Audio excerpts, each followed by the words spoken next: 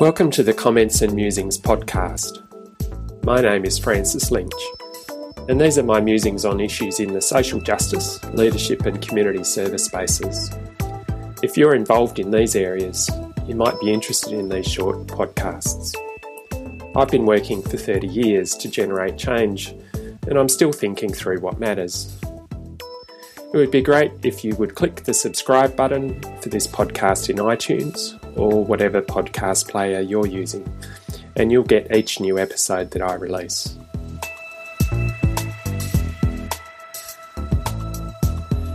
There are wicked problems confronting the Australian community, like homelessness and domestic violence. Until now, it has mostly been governments and community organisations that have taken the lead in tackling them. But a more recent discussion that is starting to emerge is, can private corporations play a major role? Not just in service delivery in these issues, but in actually solving them. I'd like to start with a personal story. About a year ago, I had a cycling accident, and my partner came and picked me up from the side of the road and took me to the emergency department of the nearest hospital. This was on a Saturday morning, and it was likely that most of the EDs wouldn't be too busy, but we still chose to go to the private hospital ED, which charged us a fee. Why did we do that? Because we knew that there would be little or no wait, as I wouldn't be competing with any car accidents or major trauma incidents. All of those go to the public hospital. We guessed right, as I was being attended to within 10 minutes of getting there. I was happy that the private company had seen a market for an ED service, had made the huge financial investment, and that I could turn up and get a service. Also, that I was paying a co-payment on top of what the hospital was billing to Medicare. So what's the link to wicked problems? If you'd just been made homeless, would you want to be seeking a service in a marketplace where the organisation providing a service to you might be making a profit along the way? Would it matter to you as long as you got the help that you needed? What if that same private company was now finding a way to find a lasting solution to homelessness because they had devised a way of attracting investment into affordable and social housing? Does it really matter who finds the solutions to wicked problems? These are not just hypothetical musings. Governments and community organisations are clearly indicating that they don't have the resources to solve these issues, let alone provide sufficient resources to support all the people at risk. Is it time to more fully engage private corporations in solving wicked problems?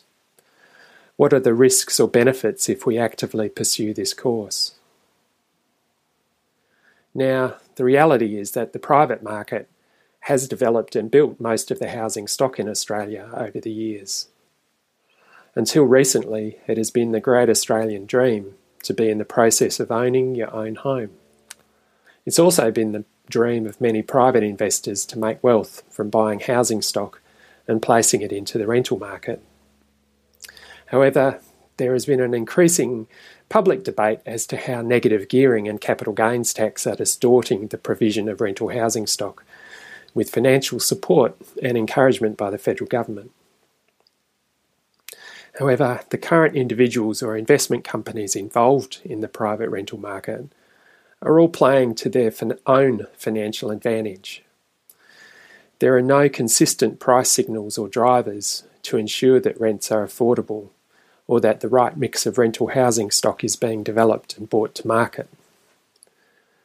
Those who support negative gearing will say that the tax incentive keeps rents lower than they would otherwise be.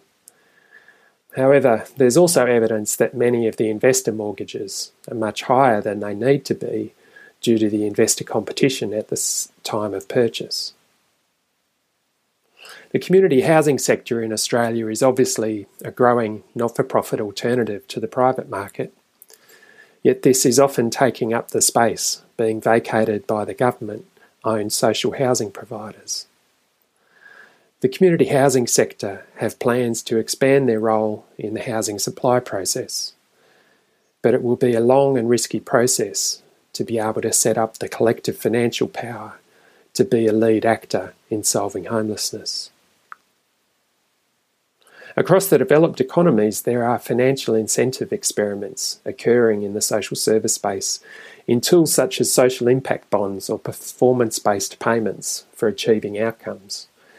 There are some Australian examples, such as those that have occurred in New South Wales, run by Uniting Care Burnside and the Benevolent Society. These trials have until now been relatively small and narrow in their design. However, it is likely that there will be more experimentation by governments in this type of approach as they increasingly restrict the funds being allocated to social issues. It appears that one of the advantages to government in these financial incentive experiments is that they can leverage private capital investment, lower their own risk exposures, and still have some control over what the program outcomes will be. In this way, there are some clear signals by government to the private sector of what is being valued by the community and how much the government is prepared to pay for such outcomes. It could be that such mechanisms may provide the framework for innovative solutions to be explored and implemented, possibly in ways that haven't been possible until now. Of course, governments could just increase overall taxation rates, increasing their ability to actually directly fund such services. It doesn't look like that's likely to be happening anytime soon. Perhaps I can talk about that in another podcast. But if these trials of things like social impact bonds get taken to a large scale, it is quite possible that private corporations may want to be more involved in the solution finding and delivery part of the equation, not just in the financing arrangements. Is that okay? What if they have the right answers and the right systems? I wonder whether there are any community not-for-profit organisations big enough and sophisticated enough to compete with a determined, well-resourced private company that wants to enter the social sector marketplace. We have for decades in the community sector accepted the marketisation of the sector. Is that what we will now reap? Are we about to hand over the innovation and control to governments and private companies? I know I might be sounding alarmist, but I'm being purposely so. This may be one possible future that gets played out across the developed economies in the next few decades. Of course, there are other possible futures that we can help to create, but we've got to be active to actually make those different futures come to pass. What's your vision of the future and how we can solve wicked problems such as homelessness? What do we need to do now to build the future the way that we think it should be?